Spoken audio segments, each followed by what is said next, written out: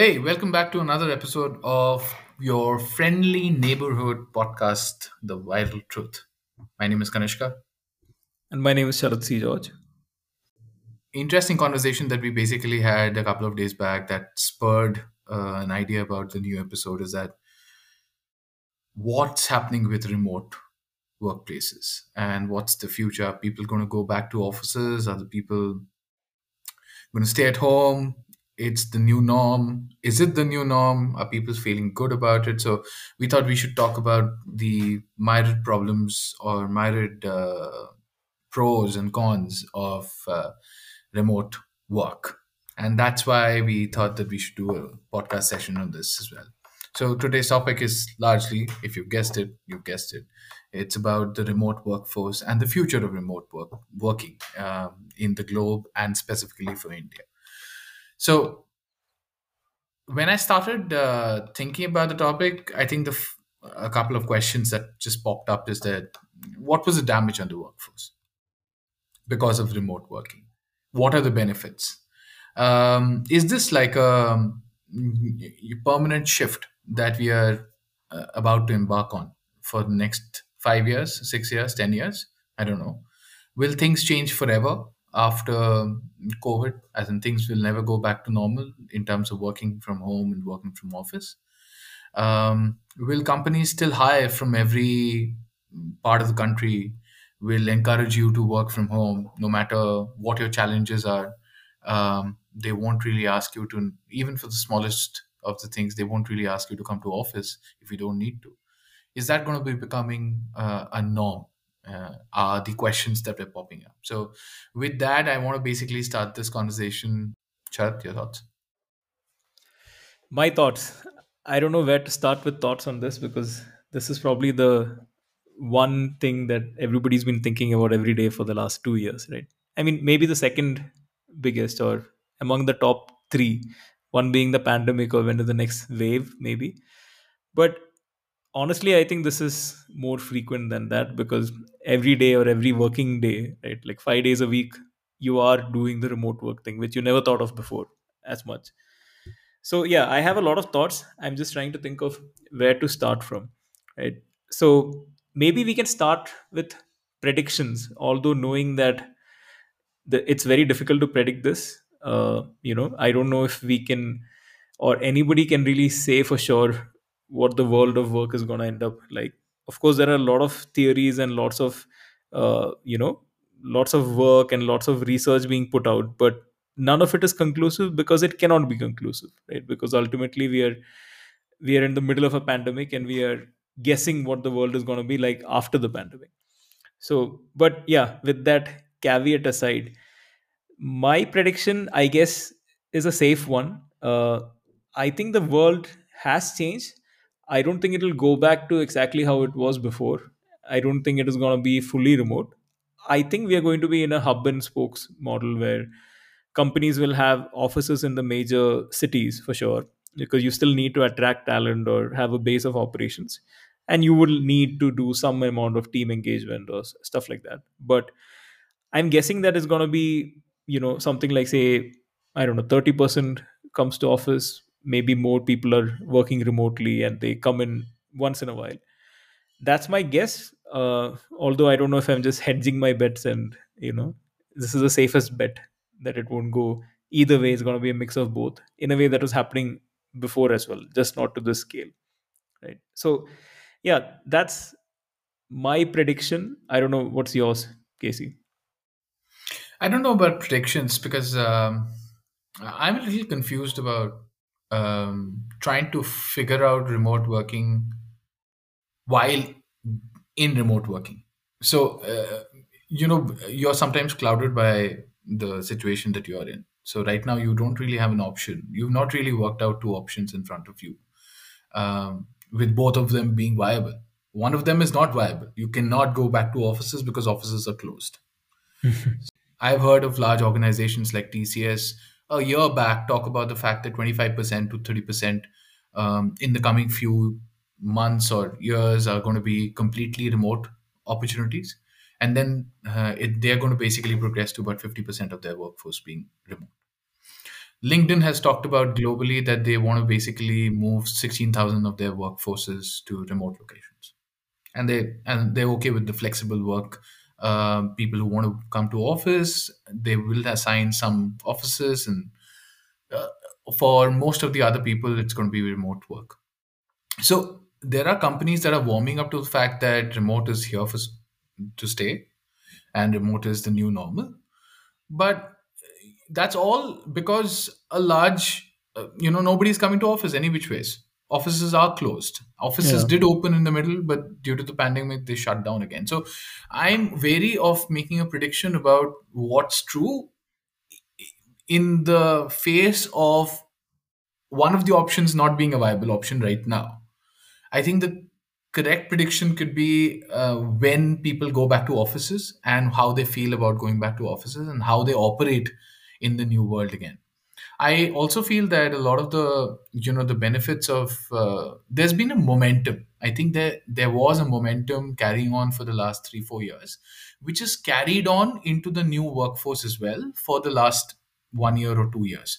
Meaning which that new people might have joined, but there is a certain amount of trust and certain amount of relationships that existing employees had already built in organizations that had some kind of a momentum that helped you work offline and Yeah. work remotely. And I guess we saw the benefits of that relationship in the new world when we worked remotely because everybody kind of knew each other. They were basically happy working with each other. It was a known environment. They knew how to work with each other. So effectively, it became easier for them to translate that in a remote workspace. But how do you build trust with new people on this virtual world? I had this notion about personally a personal story. I joined a company during the pandemic. I left a company during the pandemic. I decided to leave my industry and try to search for a new industry, new job, new career during the pandemic. So a lot of things have happened in this remote work culture for me, and all of them gave me a idea that it was not going to be easy to develop trust and relationships with the people in an offline setting. I craved to get back and talk to people face to face because in those small random moments in offices, that is where you build trust, that is where you build connections that stay. As in, if you tell me if somebody is leaving on their last day and you tell me that talk a little bit about this individual, I wouldn't be able to talk about them if I don't know them personally. As in, the incidents that I recount most of the times when I'm talking about somebody's farewell are those small moments that I've spent during a conversation on the sidelines, or a work dinner that we went to and we had fun. I remember something that when I first met this individual, or when I first talked to this individual, those are moments that you really remember, and that is an indication of the kind of trust and behavior that you have. I've gone completely lopsided on the question that you asked, because you asked whether what my prediction was, but my prediction is that You can't I predict. think that we will go back to office. I think we will go back and behave the same way that we used to 3 years back, because like nothing happened, and this is a short memory. Remote work was still possible at that point in time. Work from home was still an option. Seat utilization in large organizations, and and just utilization of resources within a tight framework was always a norm. So that'll happen. Work from home might be increased by 20%, 30%. But I think we're going back to that same old world where we're going to be going back to office. It's the same humdrum. It's going to be the same 5 day week for most of us. It's going to be the same Monday blues. It's going to be the same traffic. It is going to be the same period. It's not going to be different because we're going to gravitate towards it. That is the whole world. That is the muscle memory that we had developed all of these years. And we don't know currently how to operate without that muscle memory. If this stays for another 5 years, if we stay in the pandemic setting and offices closed for the next 5 years, and we've had muscle memory developed over the next 5 years, that's going to be a different world altogether. Then my prediction would be that this is a norm. This is going to be the new normal for people to join work in remote work environments across the globe. But that hasn't happened. I think this is going to be a blip. So although you said you're not predicting, you did end up doing a prediction. Yeah, I kind of like basically said that. Yeah, maybe I Yeah. made the prediction while I was talking. Yeah. So I think at the end of it, right, like we are both predicting similar things. I guess it's more a question of proportion. So Yeah, I think there are going to be some jobs which will be fully in office, which are there even now, right? Like there are jobs which never went remote, right? There were people who never got the option of working from home, like whether it's a doctor or even some corporate jobs where you're working in, I don't know, IT. I guess a lot of IT also moved remote, but there are certain systems like maybe for security reasons and things like that. So those will stay, and there are some jobs which I think will be completely remote. It was always remote or could always have been done remote. I guess the real question is what happens to the jobs which can technically be done either way, like like the kind of jobs that we were doing. We can debate the finer aspects of it, but in theory you can work from the office on the laptop, you can work from home on the laptop. It is more a question of which one do you prefer or which one works better. But there is nothing technically stopping you, or mm, nothing yeah, in the nature of the job that stops you from doing it either way. So I was in a company where the norm before all of this was work from home around once a week, 5 days a month. So there was yeah, some amount of work from home. So I guess the real question is what happens later? Do we go back to that, or do we go back to like a different proportion where maybe it's like, you know, half your days, or like say 2 or 3 days out of a week is remote and 2 days in the office or something like that? Or is it like it's more a question of proportion and which one wins out? I think there I kind of agree with you, because the muscle memory, and more importantly the who has the muscle memory, right? Like the more senior people in organizations, people who are yeah, decision makers, have more muscle memory because they have worked for sometimes years or decades in this old yeah. world. Maybe it is different for people who have joined the workforce in the last 2 years. It will be, right? Like, so I know True. people who have joined out of college and it was all remote, right? So they've never experienced the other side of it. And there are many other advantages that they have found. So they might not have this muscle memory at all. But fortunately or unfortunately, they're not the decision makers in this case, right? So I think ultimately it'll lean more towards, yeah, like you said, muscle memory, unless there are, say, cost considerations or business aspects, right? There are cost savings from closing an office, but then Yeah. you have, like, maybe you have higher attrition rates, or I don't know. I think these are the calculations that will come through. But yeah, at the end Mhm. of it, we can only speculate right now.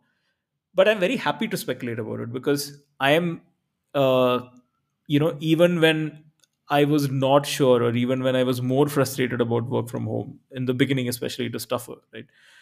There was one thing that always excited me, is that in a way you're experiencing history as it is being made, right? And there are these big churns or big changes in the world, and I think we are living through one now. Maybe the change is permanent, maybe it is not, but the fact that we are in the middle of it and speculating is also worth something, right? It's always easy to look back and say this is what happened and these are the reasons for it. But right now we are in the middle of a churn. Some people say that it's the biggest forced experiment in ways of working, right? There Yeah. were people talking about remote work and collaboration and all that before as well. There were lots of technologies. Technically we had all the technology and internet, but nobody ever tried it because, like you said, muscle memory. But now everybody's been forced to try it. And one thing that I disagree with you on is, when you say that we don't know either, like, for sure, because we are in the middle of one. I think we do, just not at the same time. Like earlier, we went through years of working from an office. Now we have gone through 2 years of working fully remotely. So, yes, not at the same time, but in a way, we have experienced both. And after this, we might be in a position where we can, look back and say, okay, how was it working from an office for so many years? How was it working remotely for 2 years? And but I'm sure that's not how every decision will be made. But it's a very interesting time to live through. No, I know. I understand and agree to a lot of points that you were making, especially about the fact that what about people who've not had that muscle memory? And that's a great point, because there are, at the end of the day, that you are hiring new people. New people will enter the workforce as we speak, and people who've worked in 2 years in this way and 2 years in this way, as in, for them it doesn't really matter. If it works for them, it works for them. Also, uh, the one of the first things that I started with in terms of the questions that came to mind is that what was the damage, but what were the benefits? The benefits were huge, I feel, because you know we could, as we were talking on that day, as in just when the conversation started, is that we could shut down offices and stay like we are for the last 2 years, because you could do everything that you had to do in office at home. That is the most important part, and I think that was true 5 years back as well, or 3 years back as well, right? But organizations and companies were hesitant to basically provide work from home very freely. Work from homes were always a part of your, you have to basically enter your leave and your work from home days. You have to take permission of how many work from homes can you take. So organizations thought that work from home had a negative correlation with productivity and efficiency. Teams could not operate if some part of the team was working from home and some part was in office.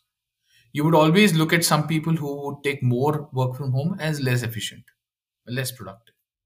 That was the norm within a operating system. Most of the operating system, I'm not going to generalize for everybody, but most of the teams felt like that if they could not really work out a rhythm. Now, what has happened? One of the biggest benefits of working from home for the last 2 years is that norm has been broken.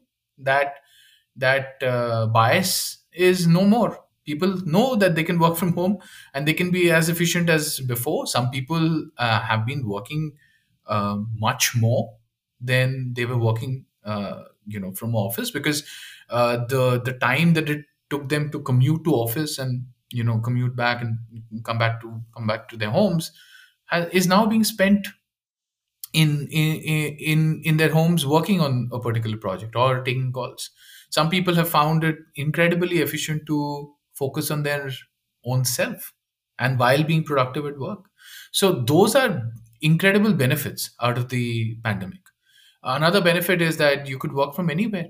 So effectively, you could go back to your home, especially for the younger generation, which came into the workforce, let's say 4 to 5 years back. They'd not really established their homes and had families in their new places of work, are now able to go back to their home cities, work from their homes, stay with their parents or stay with their family, and then save on money, save on a lot of things that they were expending in a expensive city. So that's a clear benefit, and for them it might not really make sense for them to come back anywhere, because what is the opportunity cost of basically coming back, and what's the cost best benefit analysis? They're going to spend more, earn less when they basically as a percentage and come back and work in Bangalore. No, they won't take that decision. They will stay in a Jabalpur, they will stay in a Jaipur, they will stay in Delhi, closer to their homes, and not take that decision to basically go move to a new city. So incredible benefits. I think that should not be lost across the way, in terms of our realization that those benefits have come in. But what has been the damage on the side, as into the workforce? For me, that's also a thing. Though I'm not really working in a corporate setup anymore, so I don't understand. I'm not dealing with it on a daily basis. But when I felt that for a year you had hit pause on new initiatives. You had hit pause on just blank ideation on a daily basis. You had hit a pause on um, maybe some amount of competitiveness that you felt with your peers, with your not maybe direct peers but indirect peers, maybe uh, different businesses in the organizations also had people who would meet each other and look at each other's business and say that, oh, you know, this is what you're doing, we want to do this as well. This is what your team is doing, we would want to basically do that. That random competitiveness that a work environment provides has been on pause for a while. And though your team might basically come up and do, team gatherings on Friday and all that stuff, but there's a certain amount of detachment also that you're feeling from your team members as friends and co-workers. You are focusing on your family, and that's a benefit again, that you've not been Yeah. able to basically focus on your family, connect time, spend time, connect with your family members, really have me time, self awareness time, understand what your needs are, understand where you're going with your life, what you want to do, and all that stuff that you've spent a long time thinking and you've had the opportunity to do, but you've not had the opportunity to connect like that with your team members, and that has taken away a little from that overall, fire in the belly in some ways, from a workforce perspective. That's my understanding of it. I Unfortunately, there's no hard data on it, but I feel that the hard data on this is basically the number of people who've left, the great resignation that is happening in the UK, US, in India as well, the big quit. All of these are words that are basically manifestations of this pandemic across the last 1 year. That, you know, there's been a 40% increase in the kind of resignation that you've seen. There's been 100% increase in some attrition rates for large organizations in India. Though India has not been research as well, really sad that we don't do any kind of that research where we actually try to understand work cultures over one year. As only when it happens in US and UK you chase and try to find out that same thing. But I'm sure that people have felt that burnout has been, has become real, and you've been able to see the impact of that burnout and take a decision on it.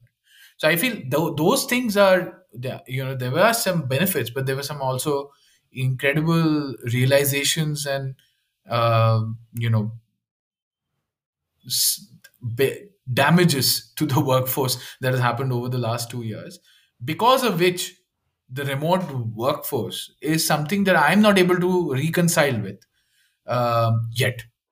That is my thinking around it. Yeah, so let me be the devil's advocate there. But before I start, right, I just want to say that it's not that I don't agree. Like, I think a lot of these things, I also have a muscle memory of going to office, and I tend to be more social. I like talking to people. I like walking up to somebody's desk and, like, having a random conversation, going to coffee or something like that, right? These are all things that I also miss. And yes, I do miss that personal connection. And I actually just left a job, and we we all went remote one fine day, and about a year later I went back to office to pick up my stuff, and when I got my coffee mug, it wasn't washed. I mean, I was in, that was anyway on me. Probably don't do it regularly enough, but Yeah. that's how we left the place, because nobody really knew. I mean, maybe we thought we'll be off for a while, but nobody had really expected that I'm not going to come back for 2 years and work even a single day. You might have thought, okay, I was on the more pessimistic side with regard to the pandemic, but I still didn't expect that I just will not step inside for 2 years. And then I finally had to leave again, like, while being remote. And so I went from going to a place every day, having fun with people, talking to people, and then when you left, you're just there to hand in your laptop. So yes, it is personally a little difficult to get used to that with respect to work. But again, just to be the devil's advocate, right, like, I think the advantages or disadvantages also depend on your point of view, or where you are in your personal journey or your life circumstances. So a lot of people talk about the great resignation, right? And it is usually given as a symptom or a effect of work from home and the disengagement that comes with it. But the flip side of that is, if you have the great resignation or the great quit, or whatever you want to call it, there are also as many people joining, or maybe almost as many people joining new jobs, right? So It's not that they're just resigning, they're also joining new jobs. So it works both ways. So for a company hiring or looking for talent, maybe it's a great time to where there's lots of fantastic talent you can access. Earlier you had limitations, like they're in a different city. I have also had that. Like I was able to hire a few people who I would not have been able to before the pandemic, because they could not have come to that location for various reasons. So that's the flip side of it. uh, and so for if you're a company with an existing team, then maybe you look at it and think this is damage to the workforce. If you're setting up a new team, you might look at it the other way around. Then again, if you're an employee, how do you look at it, right? So in a way, people were staying in their jobs. Now, was that because they were completely happy with their jobs, or was it actually complacency? Or maybe they just were not leaving for silly reasons. Like, I mean, not silly. There are actually, important reasons where I would sometimes joke that the biggest two things that stop people from quitting their job, like, is one is I haven't made my resume yet, and second would be how will I go to work tomorrow? What's my mode of transportation? What's the traffic like? What time do I need to leave? Maybe you're used to a certain morning routine, and you have to leave at a certain time through a bus or a cab, or you drive, and tomorrow that's going to change, right? I mean, I'm joking and picking one aspect of it, but that is a big factor, right? People don't want their entire life to change from tomorrow, right? If they're happy with it. But maybe they're not happy with their jobs, but everything else is kind of revolving around it and you can't change. Now, on the other hand, you're kind of settled after 2 years into either a home office or some kind of setup that is kind of working for you. And then for you to change just means giving one laptop and taking another one, right? Now, is that a bad thing or is that a good thing? Is that somebody making a decision they should have made but could not make earlier? Sometimes I think of it like, marriages. Like, a lot of people talk about India's divorce rates increasing and say that, oh, our culture is degrading or whatever. But I see it more as, okay, there are more people who are able to decide something is not working and move on to something else. I mean, I don't know what is the actual reason. Some people also say that the great resignation is nothing but pent up demand and pent up supply. Like, people who wanted to leave their jobs did not for 2 years because there was a pandemic going on. People who wanted to hire were not sure. So they also, held off on some of their plans. So it could be something else altogether. But just wanted to throw that in there, that maybe it's a, like, what we see as a negative might be seen as a positive by somebody else.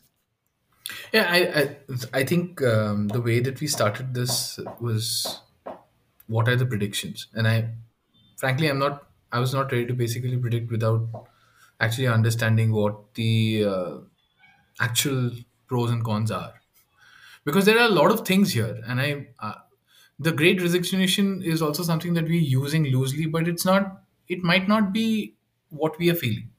It might not be our truth, India's Yeah. truth. Because so I started reading about great resignation. One of the few reasons that just were popping up was health. A lot of people are still concerned about their health, and they didn't want to go back to offices or work. A lot of the great resignation is not the ITITS population. It's a sizable portion of the great resignation or the big quit in US and UK are people in the healthcare domain, people in the hospitality domain, Hmm. people in services right in the front. So they were being asked to basically go back and do a certain couple of things in office, and which they didn't want to. So health was a major reason. Flexibility. Now that you've given me flexibility, I understand that whatever, as we were talking earlier, is that whatever could happen off offline was happening online. So why wouldn't you give me this flexibility again? So the lack of flexibility, again, the muscle memory of some employers and entrepreneurs, as you said, the new people might not have the decision making ability. So the people who really have decision making ability are the people from old school. So effectively, they want to rush back to office and start working. They think that's the only way to show productivity or be productive, right? So they might force everybody else to come to play the same way. And people who have been exposed to flexibility and like enjoy it, they have children at home, they have people to take care of home, they want to basically spend time with themselves, they don't want to waste time in commute or do other things, it's expensive for them, whatever the reasons are, they want that flexibility, they want to retain it, so they've quit. The incentives and the opportunity cost of going back to work versus doing something independently, that has become a big thing in the pandemic.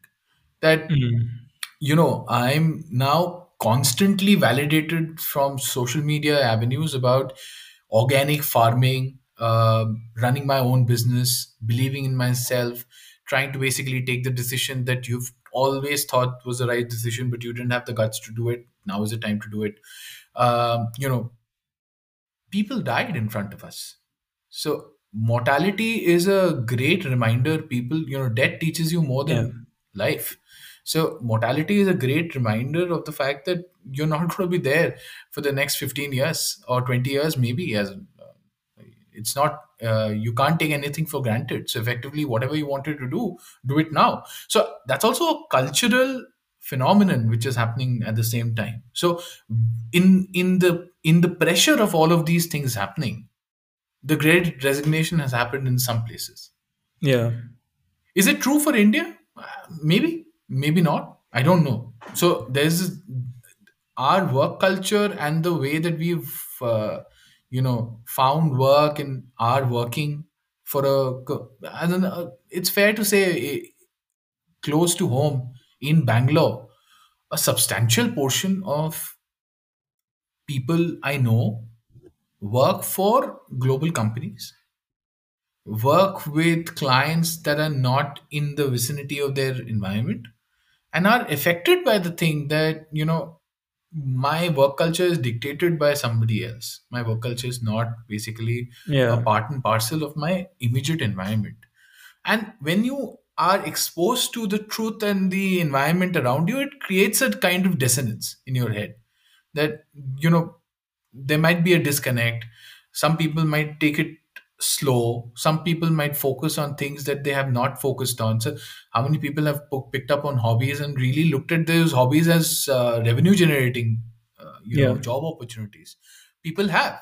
Now they are building these healthier muscle memories now that they've forgotten to build over these years. And I feel that is all of those reasons are pushing you towards the great resignation, if may, and in US and UK maybe, but in India it might be different cases altogether, it might be a different ball game altogether. So eh, you're right in saying that, this the great resignation, or is this just like a thing that's happening right now because you didn't have opportunities, now you have opportunities? It might be pent Maybe. up. Great, it Yeah. might be pent up. So but there is a truth to the fact that some there this whole 2 year period of not going to work and working from home has made us realize a couple of things, that our lives, most important things that we've kind of not focused on, health per se, family, time for yourself, thinking about what you want to do in life, all of them have come to the fore. And when they come to the fore, you're now evaluating your job and them. Earlier, for a lot of people, it was just Job. go Yeah. job. That's the a predominant thing. Once you earn money, everything else is taken care of, which is also a fact. As in, if you're earning, then a lot of things are taken care of because monetarily you're sound, so you don't really worry about a lot of other things. But this has basically brought all of those other factors to the fore as well, and now you're making a decision between them. You are choosing between one or two. I have made a choice basis that, so I know that it's a real choice that some people are making, but some people are not making that choice. Some people are just continuing to do what they are because they found a balance between working from home, and living their lives the way some of our friends have basically started YouTube channels. Then, in the pandemic, it Yeah. wasn't a product before that. So I feel those things are real as well. But it's also real that that human connect is also needed, and that human connect in the office setup has been missing for a while. I feel that there is some amount of gravitas to feel that human connect as well. So I think people will also gravitate towards it once it's open. Once it's not open, yeah, that is the option that I was talking about. Like, Mm. without that option, are you able to take a educated guess around it? I'm not able to, because I still feel that, if tomorrow I'm working in a office again and I get to meet with the people that I work with on a regular basis, I would choose that, because maybe Yeah. that's my muscle memory, but maybe it's also the inane need for humans to be social animals, that we need to engage, and we need to basically impress. We need to sound off our ideas.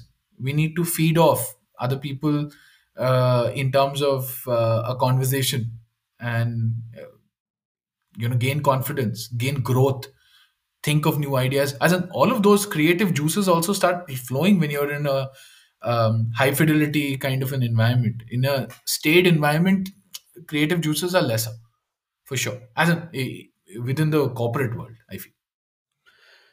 So the flip side of that is talking about human connection, right? So one possibility is that people will get those human connections, but they will get it from other sources rather than their work environments, right? So Yeah, family is one big source correct, today. yeah. Friends are another big source. Yeah, correct. Even Absolutely. neighbors, right? Like, say, if I just think back Yeah. about the last 2 years, so initially it was like a big shock for me, because I was somebody who could never sit at home for a whole day, like even on a weekend. I couldn't understand how somebody can just stay home for an entire Saturday or a Sunday. I had to go out at least once.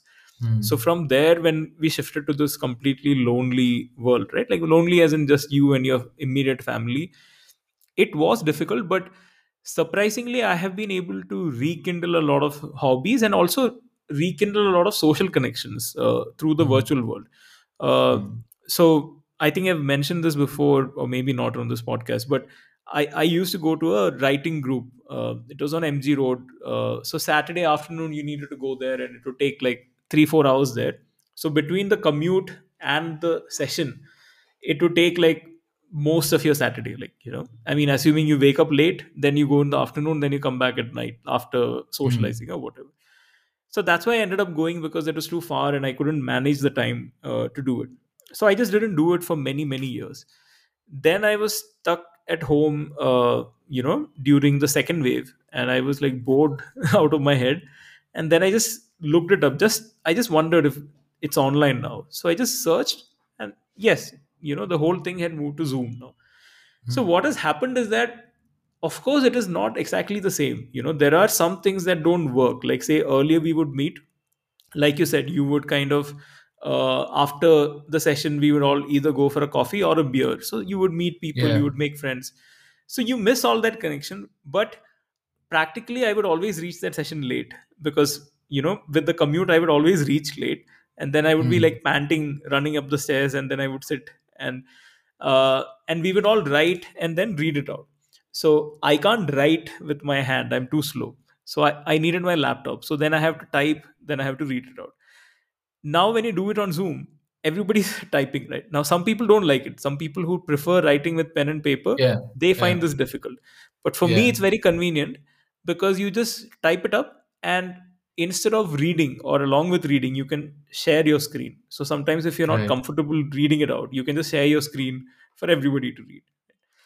So you know maybe quality of the session in some way, like, the socialization decrease. But the fact was that I got to do it, which I was not doing for years and years. So it's like, if you count the offline experience as 100%, but it was 100% quality, which never happened, for many Yeah. years. Whereas this is like, okay, 70%, but you do it regularly. That was one aspect. The other thing that I found fascinating was, from the group, from the Zoom meetings, I ended up joining a WhatsApp group, which I think, back when I used to go in person, WhatsApp wasn't as popular for groups, at least. So I joined a WhatsApp group. From there I joined, I went into Discord. So I realized that on Discord there are so many servers for different interest groups, like, writing. People have Yeah. study groups, and a lot of the people I met were like younger generation, and it was fascinating. It was a bit of a learning curve for me to figure out Discord, which made me feel very old, because I was like, what is this? This is like something I've not used before. Yeah. Yeah. But I was fascinated by the number of things that happened there. So people are, it's like a club in your pocket, and people write together, they do sprints and write. There are study groups where people just study together, like from all across the world, and they Mhm. just talk to each other. There are these drop in, drop out video channels or audio channels. Some people share the screen and write, some people do it while gaming. So there are entire communities being formed, like global in nature, where a lot of people can connect, True. right? And I was just thinking about the effect of that on, say, somebody who's in school. Now, everything we said till now was from our perspective, and both of us are kind of social, right? But for people who are introverted, or maybe, or even people who are in school, sometimes you're maybe shy, or maybe you're not gelling with the popular crowd in your class, but you have global communities. You have literally the ability to connect to so many communities, and you don't have to be as isolated anymore, right? So on one hand, we do think that it is more isolating, but I think a lot of people actually might be finding it liberating. Something I read was that a lot of people who are disabled or have some kind of differently abled, like all of them find remote work better, because you do not face a lot of the discrimination, that casual Mhm. discrimination that you face when you go to office. I remember when we go to office, although it is all like friendly to wheelchairs and everything, there would be Mhm. a couple of people who would come in a wheelchair, and yes, everybody was nice to them, but everybody would look at them, right? now, Yeah. now maybe one person is comfortable, one person is not, but if you're working remotely, it doesn't matter, right? And Correct. I've met somebody in a writing group who never comes on video, stays anonymous, but she's still part of different groups, right? So Yeah. it's a very fascinating thing, and there is so much out there that I'm, like you said, I don't think we have the data to really know for sure. I'm sure whatever we say comes from our perspective, and there'll be other people who would be rapidly against that and say that, okay, now this works for me or this doesn't work for me, right? Yeah. In reality, we will see all these things play out once things open up again, because Right. right now, like you said, everybody is remote, so it works. We all know that the hybrid calls are the worst, right? If everybody is on Zoom, it works pretty well. But the second you have five people sitting in a room and there is one person dialing in, it's always like, can you hear? And then you forget about that person. All those things Yeah. come Yeah. into play. Not But only that, I yeah, think you brought up a fantastic point about the fact that it's obviously it's not uh, you know it's not the same for everybody. People have uh, different needs, and there is different contexts here which are playing out. So effectively, it might be liberating for somebody, and it might be isolating for somebody else. And for whoever it's liberating, it's also the ball game of actually understanding where the world is moving. So you mentioned Discord. Uh, a lot of us don't understand Discord. A lot of us don't basically see Discord, because Discord to me is also what maybe Facebook was 10 years back, where a lot of the generation did not understand Facebook. And then my yeah, professor would say, why would you have Facebook? People want to do stuff on Facebook and social media. It is all shit. But effectively, that is what life is right now, right? Everybody is on it. So the people who were on Twitter in 2010 are the people who are actually forming opinions on Twitter, and people listen to them because they've been there on that platform for the last 10 years. So it's also it's also a generational shift that's happening currently, and a lot of yeah, people are going into new communities, new places to have social conversations and social interactions, and the world is moving towards there. And for some people that might be a great thing, as in the whole remote working and the fact that you can actually experiment and get onto these tools. If yeah, all of us were in office, maybe 1% of us will not able to basically get onto it, the percentage which will be able to get on Discord right now, because of the fact that they can spend some time doing that, or get into communities doing that. You followed a passion of writing, maybe you didn't have the time to write when you yeah, were commuting to office and coming back, and hence you basically got into that. So there are some ripple effects that are happening there, which are very interesting to see. The second point that you mentioned about what was the second point you were mentioning? I had a point on that. about people who are disabled or some kind Yeah, of. well, that is fantastic because that no, you mentioned something after that, but that point about just people basically not having uh, a way to escape roving eyes or something of that Yeah, sort, where people, you're judged constantly and you don't want to be judged. It's not a question about if you're strong and all that stuff. That is all on the side. But if you don't want to be judged, if you don't want to be basically evaluated by the workforce on a daily basis because of some limitations, personal limitations, you've escaped that completely. Like the people who have it might be the people with disabilities or special needs might be a very small percentage of our population from a workforce perspective, unfortunately. But people who have children at home, people who yeah, have parents to take care of, people who have actual challenges in traveling to work, and because they live really far off, are regarded as people who are not really part of the same thing. yeah, They are also looked differently. As in, I'm sure exactly. they also feel the same way about being going to office and getting to hear two more people say that, "Oh, you've come to office today," Yeah, and that might be really pinching them. They might not be showing it, and they have escaped that entire judgment scenario because of this environment. So great points there. I think it works for some. It's the context that you're living, and I think that it everything does not have to fit everybody. And I feel that realization that this ecosystem functions with all of these different kind of people, different kind of setups, is testimony to the fact that this will continue. And yeah, some part of this will continue, some part of this can never be challenged in the future by anybody.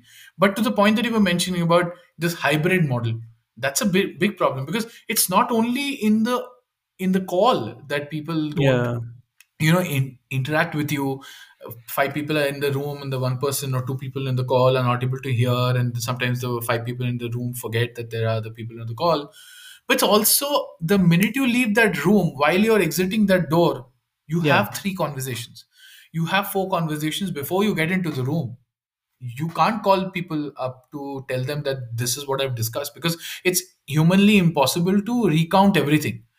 But if the only mode is into is an online mode to have a conversation, most probably all conversations will be with everybody. So you will have, and if people are very particular and about it, they can go back, look at recordings also of team meetings and meetings and all that stuff. But there's not going to be a recording of the conversation that you have just before you enter the room, right? So that conversation, that impetus to have that meeting, that private conversation between two people who are just discussing things, and out of that discussion came something else, work related, all of that is going to be lost in those hybrid yeah, networks again. So people who are working from home will still feel a disadvantage when a majority of people go back to office, or even if a sizable, like 50% people go back to office and 50% stay at home, there is going to be a loss in translation, and yeah. of all of these things that are happening. In fact, even if it's not 50%, right? Like say 30% is in office and then Mhm. 70% is working remotely, then you might get like this more exclusive club of a few people, People, yeah, yeah, yeah, right? And yeah, those people are usually the ones who are probably like older, living in the city, right? So yeah. these are going to be fascinating things to watch unfold, and I don't know how it works. And you know to what I said earlier, I wanted to make a slight correction or an addition. Like when we said that a lot of the decision makers are maybe like older and have lived in this world. Yes, but I don't think it's going to be completely in their hands, because the younger folks who join the workforce, they do have something like in terms of negotiation They power. have leverage they now. They have they leverage now. leave. From They yeah, will yeah, leave, right? They will leave, and and from a other companies will hire them, and that correct, competition will kind of force your hand in a way if you're not being flexible. absolutely, absolutely. They have leverage now, especially for tech. As in somebody who basically knows, absolutely, you know, need of the hour tech software, Yeah, or a coder. who has really special needs, special skills, is going to be available for the highest bidder and the person who basically gives the maximum flexibility. Yeah. He's going to leave in a couple of months if you don't give him flexibility, and if he needs flexibility, or if she needs flexibility. So I think that is absolutely bang on.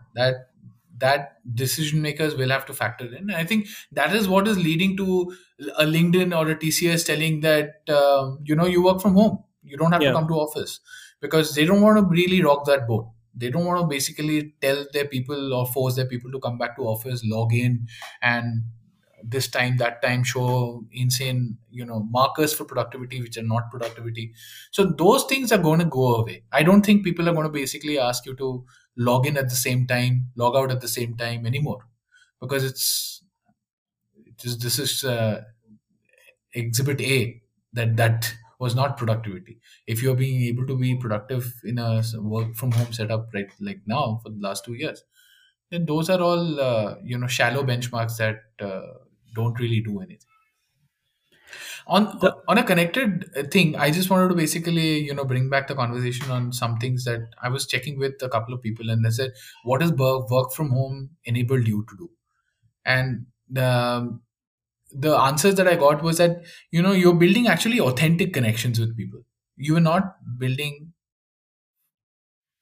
unreal shallow connections. You're building more authentic connections. You're actually having genuine, thoughtful, deeper conversations with people in this overall 2 years. Now, right, it yeah. might not be true for everybody, but if it's true for some people, that's a great thing, right? You're more self-aware. You're actually focusing on personal growth. You're finally worked out a work-life balance in your head. As in, you've talked about work-life balance all your life, but it is you can actually think about work-life. Your life is more than your work now for a lot of people. It's just not Yeah. what you do at office. You also, what are you doing outside? You're healing faster. You're healing as an individual. You're trying to basically address certain issues that you've had with your identity, and you're identifying what is causing troubles in your head. You're trying to basically understand those drivers, triggers. You're trying to basically address those triggers. So I feel that's also hugely on a personal side. You're going deeper. You're having these authentic conversations. You're not shallow. You're not really caring if somebody says I'm not well. You really are concerned about what that individual is feeling. You're checking up on that individual. So those connections are becoming deeper with some people. So I feel that is a fantastic thing if that's happening with people.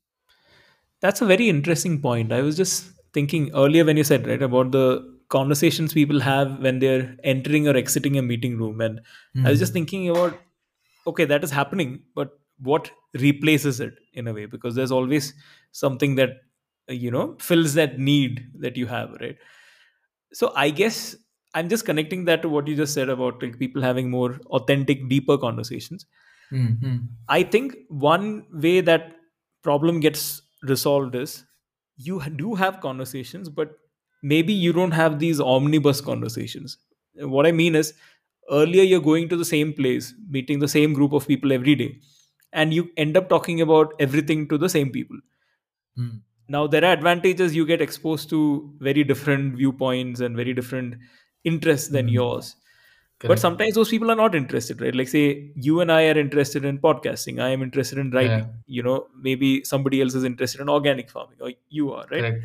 Correct. Now, in office there is a level of serendipity where you come across those conversations, but you also have conversations you don't want sometimes, right? Or you're not finding the people to talk to about it, and you end up talking to somebody else about it. Whereas maybe now what will happen is that, yes, people will talk to work colleagues about work, but then they will talk about their interests to people who have those interests. That could be from work, that could be outside. So maybe people end up having these very different groups, and it kind of has to coexist. Yeah. Again, it'll work for some people. Some people might miss that, you know the random connection you make with a stranger with very different interests. That is actually something I do miss, because we did this virtual event uh, once in office, for networking, which everybody was kind of skeptical about at first, where you would be kind of paired with random people and like talk. But I did speak to somebody from a different state, and it was very interesting. He said that he's from Mm. a town in Andhra which has a lot of mining, and because of the mining they had a big mafia problem earlier, so now he's back there. And so it is, that's not a conversation I would have normally. He wouldn't Correct. come in any of my interest groups, but Yeah. it was fun. Or work groups. Yeah. Exactly, right? So that is something I will miss, but not everybody wants those conversations. Like some people are more comfortable with people they know and those deeper conversations, and don't want to be as social. That's perfectly fine. Like for them, it this works, right? So I'm very interested in knowing how all of this plays out. Like, what happens when Mm. offices reopen? Will companies figure out that the cost benefit is too much? Or if not, will they start telling people to come back, at least half of them or 30%? Then all the politics that come from it, it's going to be very fascinating to watch unfold. Yeah. One more thing I wanted to talk about is, you know how do we adapt to this, right? Like, say some things, like you said, initiatives going on pause for a year or two. I read something very interesting about how brainstorming has to adapt to the remote style of working. So if you see, right, all the brainstorming, or the bulk of the brainstorming softwares and all of that are still kind of recreate the office atmosphere. You'll have Yeah. virtual whiteboards, and I find it very funny when I see those chat rooms where it shows everybody sitting in chairs. Like, to me, that's Hmm. ridiculous. You're not sitting in a chair. Like, let's not pretend that we're all sitting in a room. It doesn't make you feel better. If anything, it makes you feel worse if you miss that, right? And those are S- chairs that I've not never sat on also. yeah. As in they're like lined up in a theater style. I've never sat with Yeah. my coworkers in a theater style. Yeah, so it's very weird, right? So right now, a lot of those technological adaptations are still kind of trying to recreate the offline world virtually, which I don't think will work. So that's what some of these articles are talking about, is how you have to adapt to it. uh, so when you do a brainstorming in office, right, there are certain personality types who have an advantage. People who don't have hesitation speaking up immediately and like bouncing off a lot of ideas. A lot of people who might have ideas but can't talk as much might kind of miss out. So the argument was that when you try to recreate that, it doesn't work. But the better way of doing it is, they looked into what works well remotely and what doesn't work. So Hmm. the idea was that instead of everybody coming into a room and throwing random ideas like you would in a brainstorming session in person, you come prepared to the meeting with ideas, and then you have a process for putting up those ideas anonymously, that here's a list of ideas. Now once two ideas get picked to discuss, then you identify the person who proposed it. So it takes off that pressure of being the first to post an idea. If you post an idea and it's random and everybody looks at you weirdly, you don't say it, right? But those kind of people have an advantage now if the process allows for it.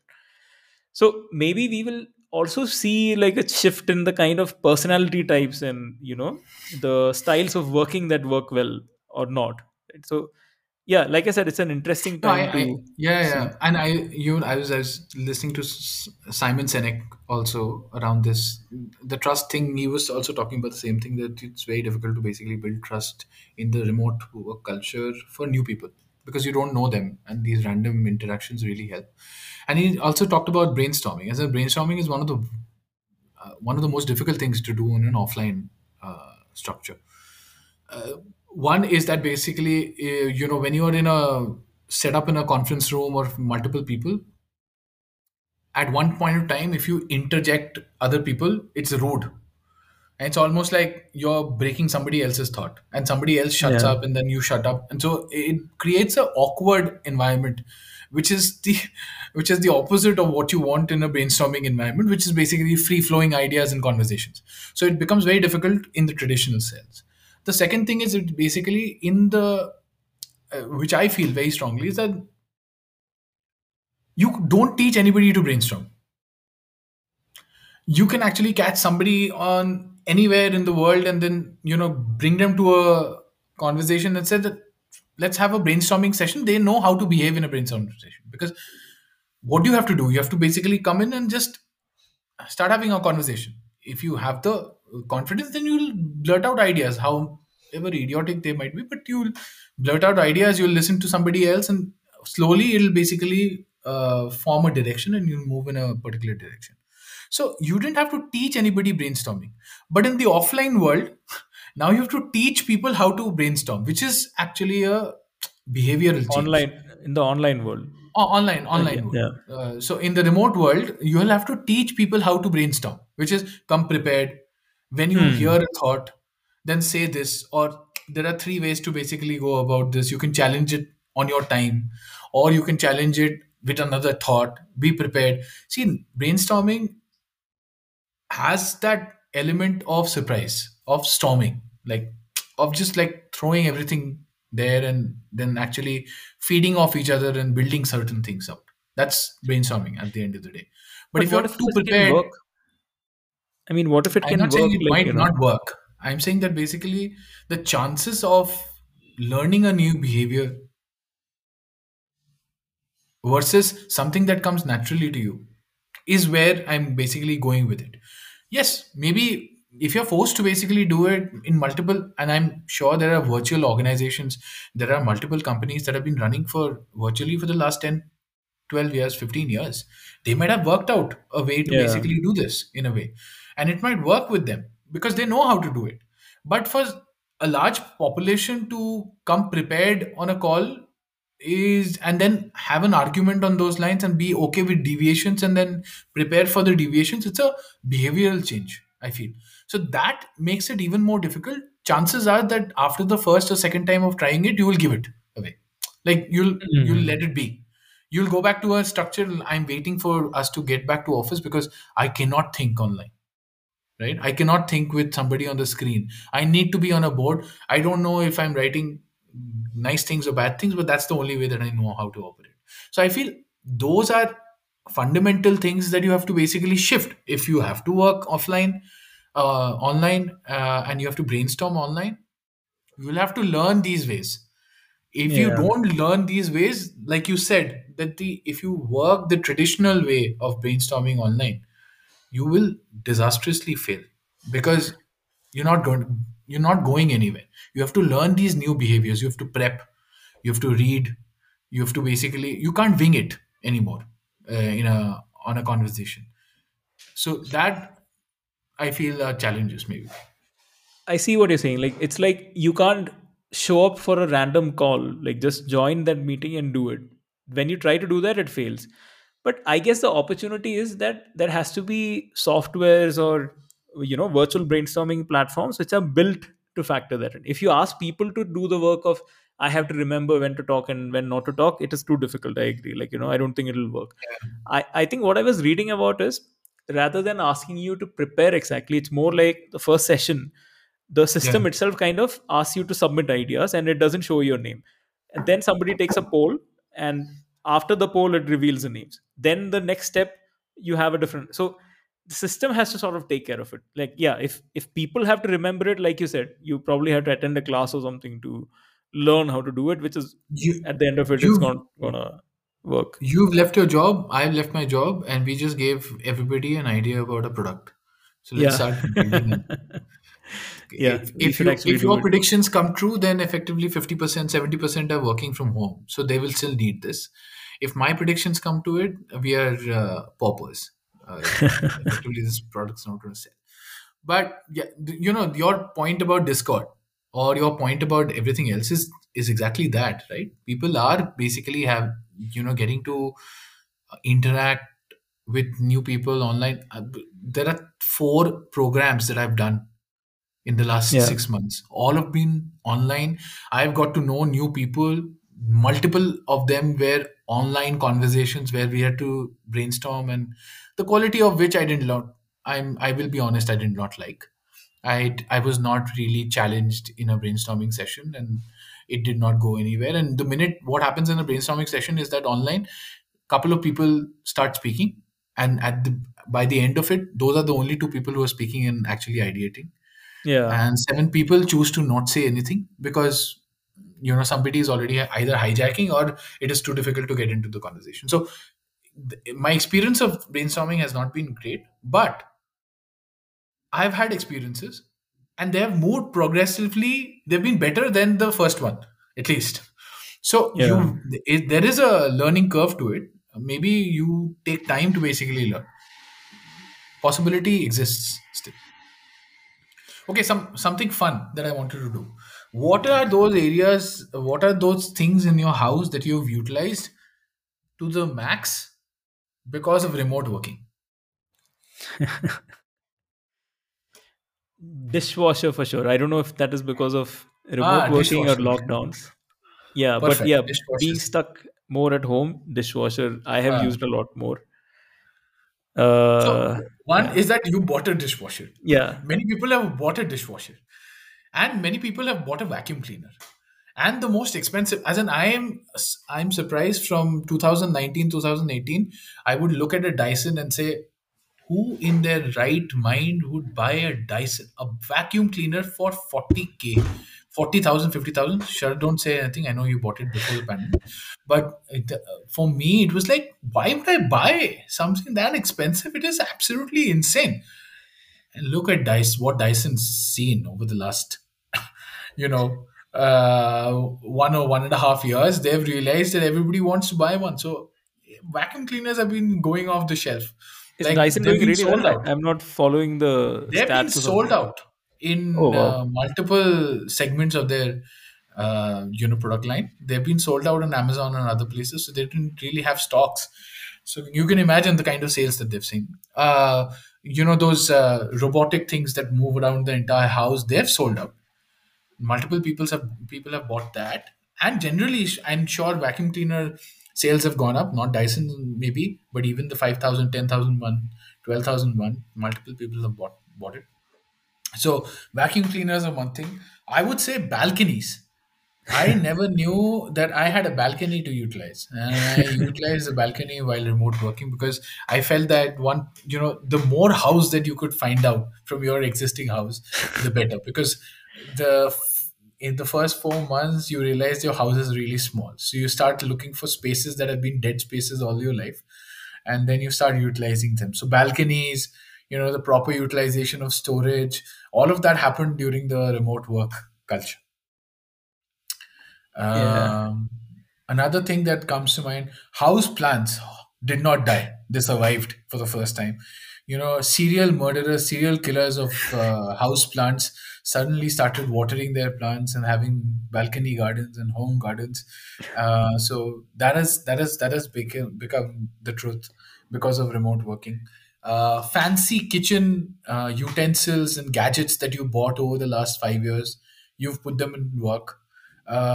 Things that you never thought that colander has been lying in the remotest corner, and you took it out because you finally made that pasta for somebody that were promising for all your life, but you didn't. uh, I think my caffeine intake, my water intake, has basically quadrupled, because of remote work. Now I'm really focused on drinking water, at least 2 liters of water. Having as much of coffee or green tea or chai has basically gone many-fold up. And Bangalore conversations haven't changed. They're still about traffic now, just about the lack of it. So earlier the conversations were about how much traffic we had in the city, but now we have the reverse of that conversation of how many clean roads. I drove from Whitefield to Indranagar in 20 minutes, and hooray for this is how roads should be. That is the conversation, I think, for Bangalore now. Yeah, so Uh, those things come for to mind when I talk about things that got used in your house, except the traffic one. The car did not get used, but everything else got really used in your in your free time, in your remote work setup.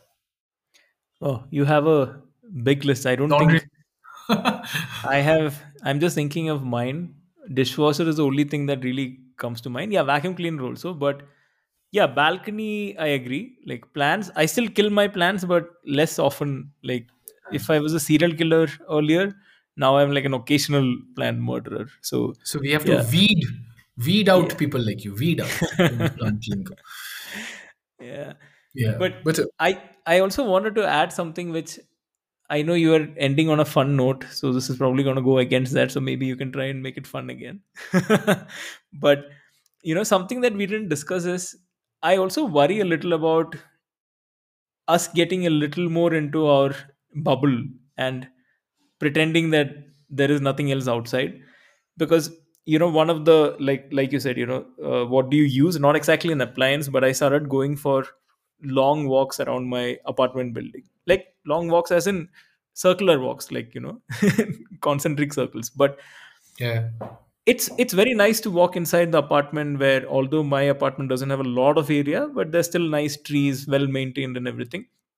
And then I went out, one day, and then I was like, what is this, what is going on, why is everybody trying to kill yeah, me on the road, and you forget that that world exists, right? And yeah, that's yeah. always been a big part of living in India, where you kind of live side by like you have these things side by side. You have a skyscraper next to a slum, or a Yeah. Mercedes next to a bullock cart, right? And I think for a lot of us who are living in these gated communities, I think it's become even more easier to pretend this is all that exists, and you genuinely forget, like till you go out and realize that the world hasn't changed for a lot of people, right?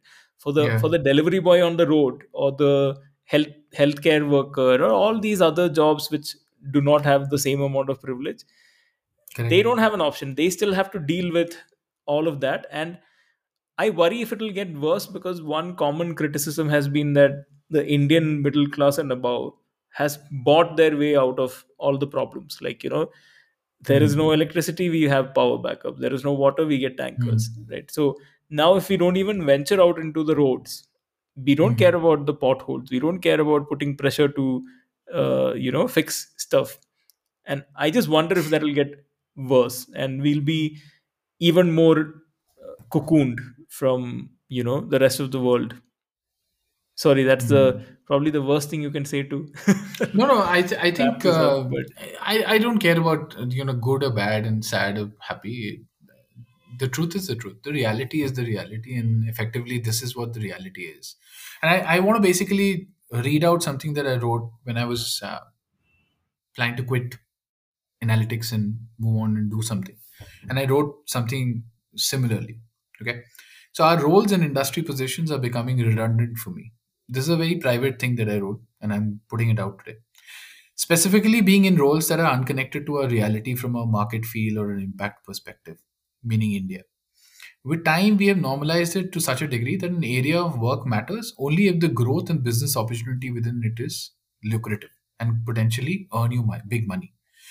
It's pretentious, and despite knowing that the new shiny toys we market are mostly make believe, we keep turning up to do a good job in taking these to market. I'm cognizant of not sounding like a jilted lover, but what I'm trying to convey is that the balance that we should have between what is real work and what's just hyperbole has kind of disappeared within the global analytics services industry. Might be true for other outsourced industries as well, or other work pieces. And these blurred lines aren't helping me dig up stimulation to thrive in this line of work. It's like existing and operating in a bubble, the most exclusive of sorts, where the point is to move deeper and deeper into the bubble with time, so that the fringe realities don't affect you much. The bubble is actually interesting if you look closely. It's a reflection of ease of living for the capable. It's about access, not necessarily about money. The actual gap to fill in is to see how a wider population of the planet can have access. That's the gap that I want to fill, so that they have opportunities to write their own stories. So, a role that provides reasonable quality of life and access for me, and also enables me to work towards providing that access to many more through my work, might be fulfilling and give me the joy to continue. So, on that note, that Tata, is a bye bye. that is a very profound note, and I just wanted to sign off saying that Casey has just contributed manyfold more to the Great Resignation if more people are listening to this. If you reach the On end, that note, yeah. the code word is quit. All right, bye, man. See you. Thank you. Thanks, everybody. Bye.